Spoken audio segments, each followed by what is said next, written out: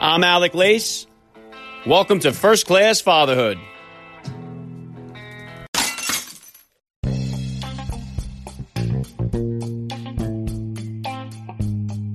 Welcome, everybody, to episode 353 of the podcast. I am happy, as always, to be here with you. Thank you for stopping by. If this is your first time listening to the podcast, please get over there and bang that subscribe button. You do not want to miss all the action that's coming your way right here on First Class Fatherhood. All right, dads, you guys are in for a real treat today. I have an incredible guest to bring you. Captain Richard Phillips is here with me today. His story of being captured by Somalia pirates, rescued by SEAL Team 6, has been immortalized by the major motion picture that bears his name. Tom Hanks is the star of the feature film and portrays Captain Phillips on the big screen. The movie is based on the book published by Captain Phillips titled A Captain's Duty, Somalia Pirates, Navy SEALs, and Dangerous Days at Sea. Captain Phillips amazingly returned to sea 14 months after the pirate attack until his retirement. It is a huge honor for me to have him on the podcast. Captain Rich Phillips will be here with me in just a few minutes, so please stick around for the interview. And today's interview with Captain Phillips was recorded on video and is available for you guys to watch on my YouTube channel. So if you would like to watch the conversation between myself and Captain Phillips, please subscribe to my YouTube channel. The link is in the description of this podcast episode. And it just so happens that one of the SEAL Team 6 operators who was on the mission to save Captain Phillips was none other than the operator, Rob O'Neill, the frogman famously known for killing Osama bin Laden. You can hear my interview with Rob O'Neill way back on episode 54 of First Class Fatherhood.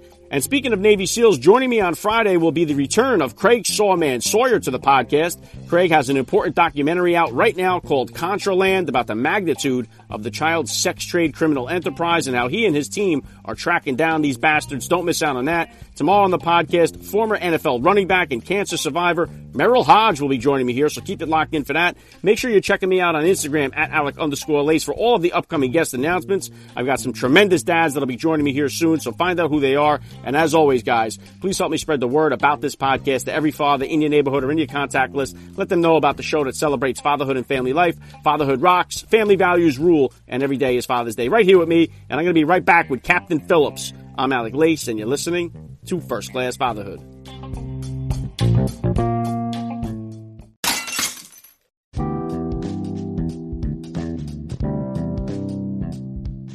All right, dads, today's episode is being brought to you in part by Manscaped. Manscaped has precision-engineered tools for your family jewels. Let's face it, guys, we're all waiting for those barbershops to open up again because our hair has grown out of control during the COVID lockdown. But with Manscaped's third-generation lawnmower, you don't have to wait to shave that unwanted hair below the belt. And let's be honest, guys, when it comes to the bedroom, no woman wants to walk in and find that love muscle buried in the bushes. Get a smooth shave under your shorts with Manscaped's Perfect Package 3.0, which includes the waterproof cordless lawnmower 3.0. And right now, First Class Fatherhood listeners get 20% off plus free shipping by using the code FATHER at manscaped.com. Visit manscaped.com or tap the link in the show notes. Use the code FATHER and save 20% off. And enjoy all that extra attention she'll give you when she finds that bald eagle.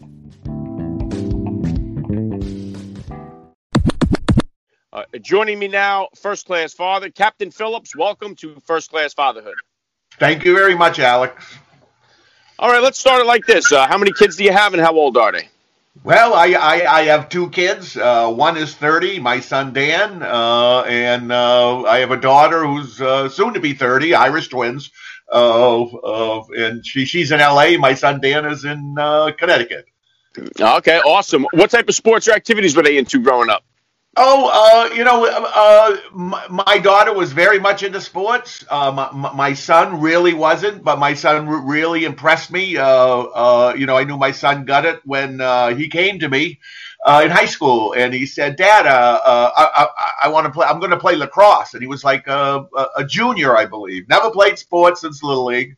Was afraid in Little League because he was afraid to get hit by the ball. So he was never a sports guy. And I said to him, Dan, they do a lot of running in lacrosse. I played college. I played in high school. I've always had a lacrosse stick. Still have one now to play with the dogs or my kids when they were younger.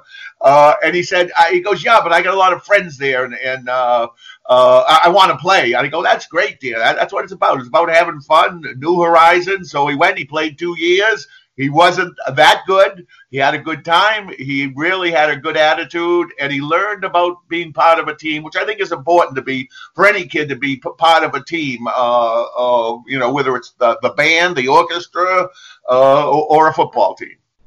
Yeah, well said. I couldn't agree with you more there. I think that's the best part of it is learning to play with a group, with a team, and to be a part of something a little bigger than yourself. Yeah.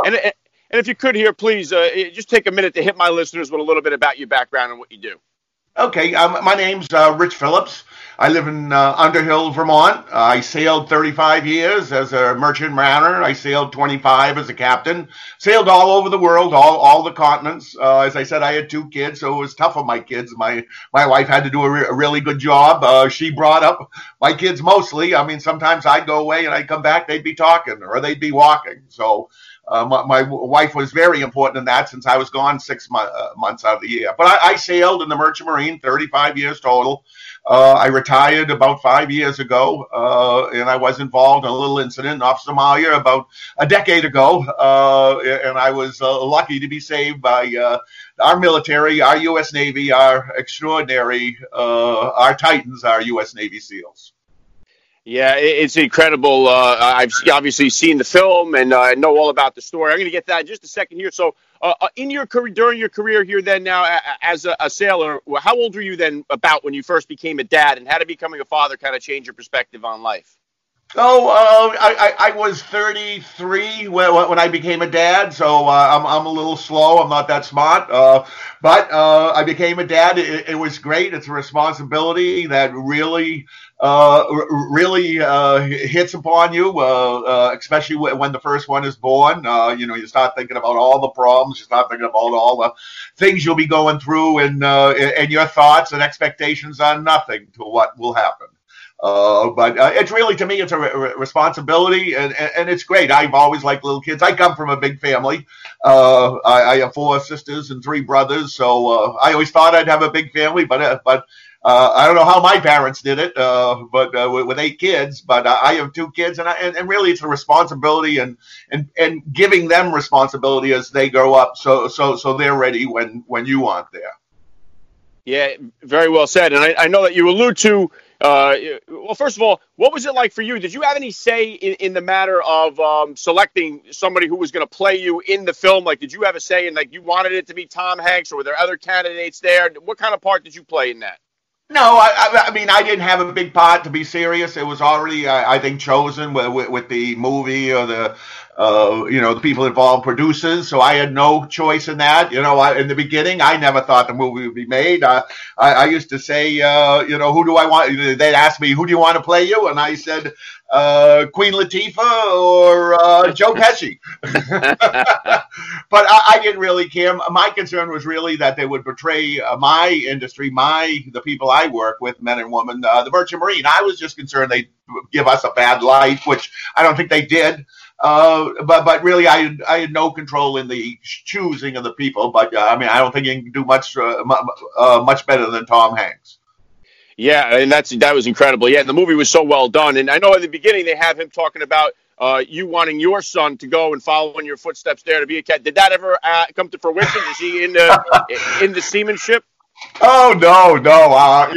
Being a seaman is something you really got to love. You have to love doing it because it's not for the money. It's the challenge, I think, is what we like. No, my son was always very serious, much more serious than me. He always loved schools. He loved reading. He was a huge reader. I read a lot, as well as my wife, so he's a huge reader. And I used to tell him, I live in Vermont, and so I said we had a deal that if we'd be out at the bus, waiting for the bus for the school to take him to school, that, if it snows more than a foot, which used to be not rare around here, it is now, if it snows more than a foot, we'll go to the mountain. We'll blow off school. Something I would have done, when I was in school, but he turned to me and he goes, Dad, I have work to do. I can't go skiing. I got work to do. And so my daughter turns to me and she goes, well, I can go, Dad. I can go skiing. And I go, no, we do it as a family or not at all. Get on the bus. So they went on the bus. I went to the mountain. But my son Dan was always serious. And it's one thing, we had a showing up here in Vermont. Columbia Sony was very good about that, and they let us do a fundraiser for a family friend who had died earlier. So we raised some money to benefit that. And that's one of the things most people laughed at who know us, was that we were worried about Danny in school because I used to try and pull him away from the books because he was so serious. It was our daughter who really was more like me, who really didn't care about school, like sports, like the social aspect. We had to keep an eye on her. Good stuff. Yeah, and then fast forwarding then to now, obviously, you get captured by the Somalia pirates. Now, while you were actually in there, were there any of the pirates that actually you could communicate, that spoke English like the one does in the film? And what was it like for you as a dad during that time being captured like that? I had no problem communicating, to be honest. Some of them spoke better English than my crew. And they speak 3 or 4 different languages. It's not like here in the States where we speak one, albeit not that well. They spoke multiple languages, at least 3 or 4, but I had no problem discussing or talking with them. The leader really didn't talk that much. He always stayed in his role. He was never nice. He was never, what you see in the movie. Some of the other pirates were, and that's one of the crazy things of it was I did talk to the younger one, and I said, these guys are taking you down the wrong route. He was probably 20 years old, 21. And, these guys are going to get you in trouble. You need to find a new way. And in the end of the whole situation, he was the crazy one. He's the one who liked to sit across from me and dry fire his weapon and just grin at me. So in the end, he was the strange one. As far as fatherhood, to be perfectly honest, people ask me, did I think about my family? Did I think about, things like that? And I really didn't. For me, it was all problem-solving mode. The whole time on the ship, I didn't think about it. It slowed down on the lifeboat a little, so I did have time to think about it then. I did mentally go through the affairs of my life. I said something, if I had one last thing to say to my son, one last thing to say to my daughter, one last thing to say to my wife. I did that because I wanted to be ready and prepared for whatever the outcome. So it wasn't really a father role model. It was really, I just wanted to be ready. Say one last thing to my family, be prepared, and no matter what happened, I wasn't going to quit. I wasn't going to give up. Yeah, incredibly emotional part of the film, and I can only imagine in real life how much more to the degree it must have been for you. Now, I've had the honor of having. Just yesterday I recorded with my 50th Navy SEAL that I've had on the podcast here. I love their mindset. I love what they stand for. I'm so enamored by their whole community, and I'm glad we have access to them as civilians where we can now follow them on social media, read their books, because I think they're such a benefit to our society as a whole. How familiar were you with the Navy SEAL unit and the teams before they came to your rescue?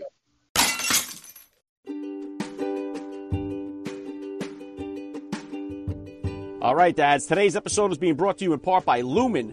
Lumen is working to improve the world's metabolic health and quality of life. Lumen is the first handheld device that measures your metabolism through the breath to tell you what fuel source your body is using for fuel, carbs or fats. You can receive real-time daily insights about where your metabolism is at to help you optimize your workouts, get fit, or lose weight. Lumen Science is rooted in years of validation research conducted by 2 of their founders and chief scientists. And today, First Class Fatherhood listeners can get $25 off by using the promo code FATHERHOOD25.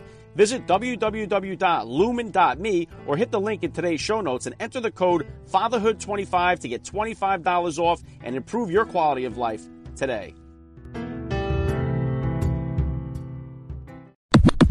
How familiar were you with the Navy SEAL unit and the teams before they came to your rescue?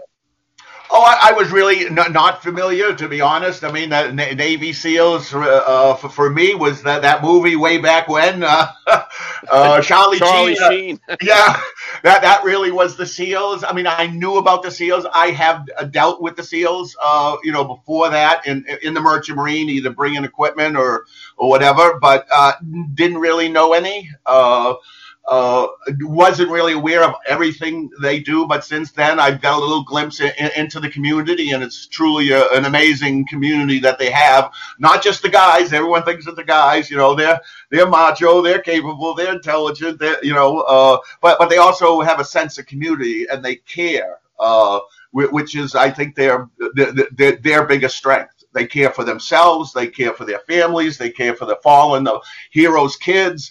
It's a community I got to get a glimpse into, a little glimpse. That's truly amazing, and I can understand how they can do near impossible things. Yeah, well said. And I'm always blown away after I get done speaking to them. It's like they're so humble about what they do, and you know that what they're capable of, and it's just amazing. Now, at what point after the rescue did you finally get a chance to talk to your wife and kids, and what was that like for you? What was that moment like?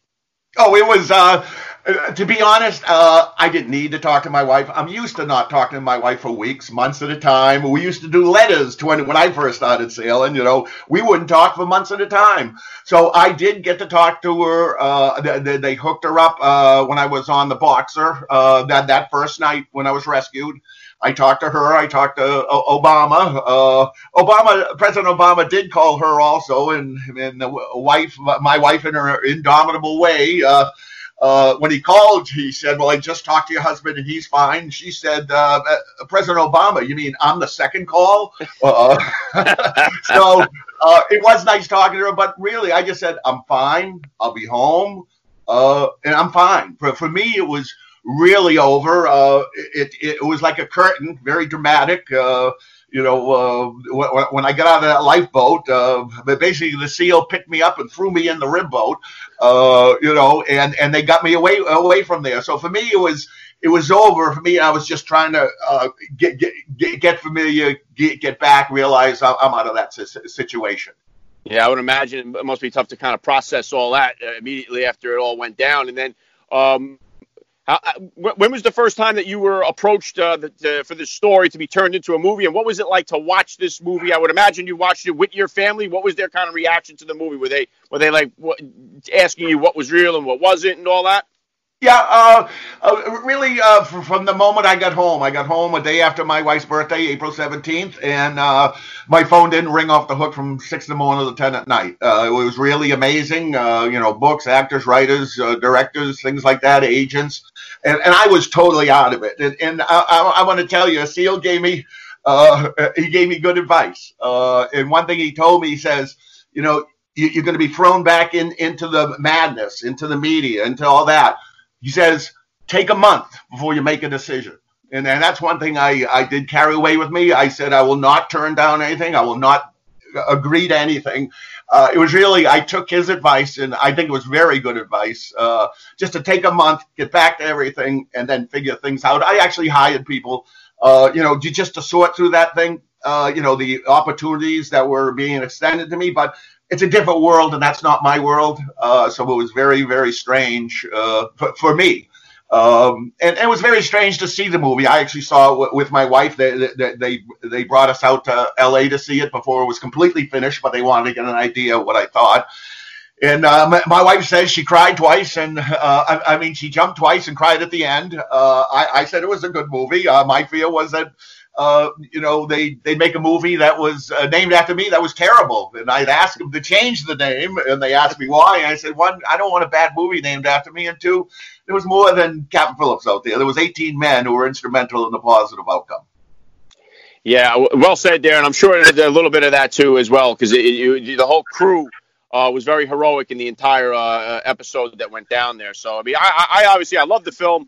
And reining it back into you now here as a father, what type of disciplinarian are you as a dad, being a sea captain here? And is it different than the discipline style that you grew up with? Yes, it's different than the style I grew up with. As I write in my book, my father was like Vince Lombardi on a bad day. So my father was a football coach, a teacher. He had 8 kids. How he handled that stress, I don't know. But he was always working. And so he basically, he gave us a choice. You want to play sports? You want to work? So that was well, let's play sports, because we didn't want to work with him. So that was one thing. And he'd always let you off for schoolwork. My brother was the smart one, so he always had homework. Me and my brother Michael, we didn't want to do homework, so we had to work. But no, it was very very tough, but you know exactly where you stood with my father. With me, one thing I wanted to do is hug my kids. And that's one thing that my father never really did with me. So for me, I wanted to be open and show my kids that we can be open, because I think that allows them to be open to you. I was tough. I was always reciting little sayings and little witticisms, fool the money is soon parted, bird the hands were two in the bush, and I would continually say that because I think it takes multiple times to get through into a younger than 7-year-old's brain. And so we would constantly hear that. My kids would finish the sentences. They were so sick of hearing it. But I was tough on the outset, but I knew, for kids, I think the most important thing is allow them to be kids. So, I wasn't a yeller. I've been criticized that sailing as captain by a few of my people who worked under me. I need to yell more. I'm not a yeller. You need to be, when I get mad, I get quieter. That was one thing. I hate a yeller. My father was a yeller and a cursor and a swearer. And working on the ocean, after about 20 years, I get tired of swears because every other word's an F-bomb. And so we tried to get that into our kids. So basically, we tried to show an example, tell them an example, and then let them see through their own way and how to act. Yeah, good stuff. Yeah, I work for the railroad. I'm a railroad mechanic, and I've been doing that for 20 years. And it's same thing there. Every other word on the railroad is pretty much so you kind of get desensitized to it, and then you have to make that transition when you come home. And I made it. Now it's a lot easier. When I first became a dad, it was so hard to kind of change that lingo when I came through the door, And, yeah, you got to watch yourself when you come home for Christmas dinner, Yeah, absolutely. And segueing that into what were the top values that you were hoping to instill in your kids when they were growing up? I think for me, it was, to be honest, to be able to suffer failure, to be able to get through that, to suffer frustration. I think that's very important for kids. I don't think we teach failure and not being successful.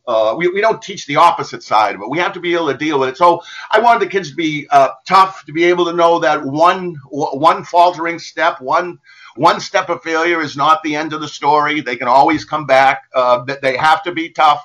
And again, honesty. And the last thing was loyalty. I mean, the one thing I would tell my kids was you come into this world with one thing, and that's a name. And you go out with only one thing. We're all alone when we die, and that's your name you have left. So that's your personal name, and that's what I tell my kids. So, you got to protect that and do the right thing.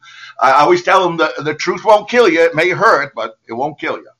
Yeah, I love that, Captain Phillips. And right now, I think we're in this kind of culture where we have, every kid gets a trophy. We don't keep score. There's no winners and losers. And I think that does so much damage because just like you said, you don't get to experience getting cut from the team or losing at an early age. And I think that does help in the development of a child that, from very early on.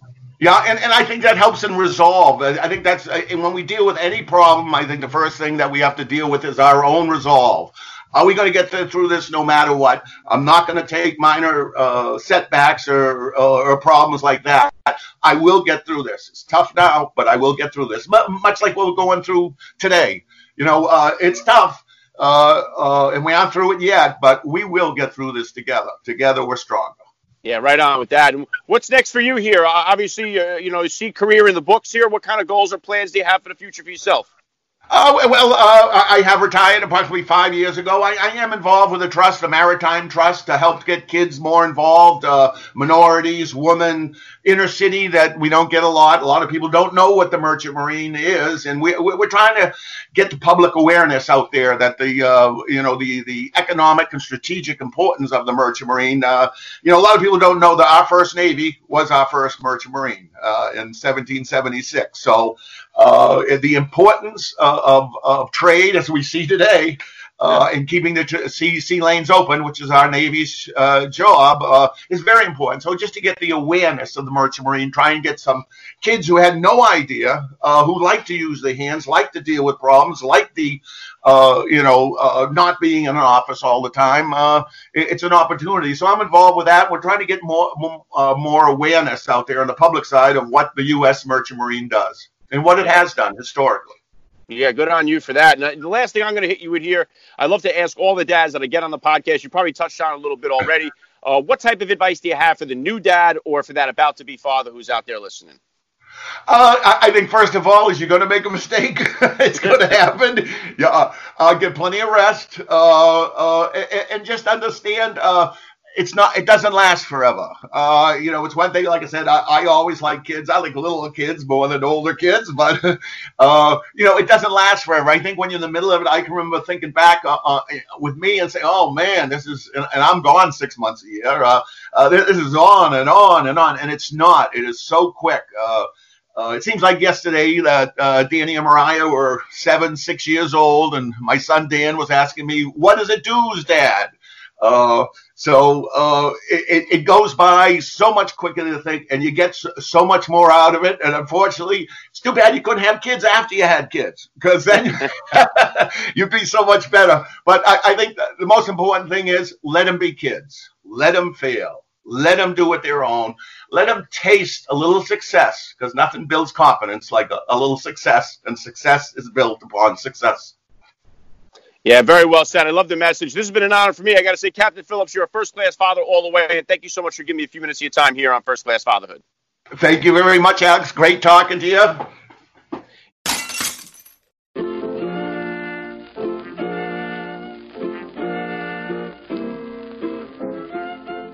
Back to wrap things up here on First Class Fatherhood. I got to give a special thank you once again to Captain Phillips for giving me a few minutes of his time here. It was such an honor. Please hit me up on Twitter, guys, or drop me that DM on Instagram. Let me know what you thought about today's episode. I always love to read your feedback.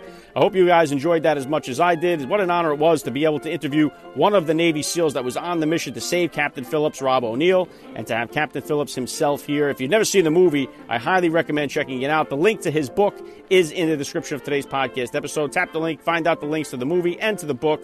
Tomorrow on the podcast, former NFL running back and cancer survivor Merrill Hodge. Friday, a Fresh Frogman Friday with the return of Craig Sawman Sawyer to First Class Fatherhood. All right, that's all I got for you guys today. Thank you for listening. I'm Alec Lace. This has been First Class Fatherhood. Please remember, guys, we are not babysitters. We are fathers. And we're not just fathers, we are first-class fathers.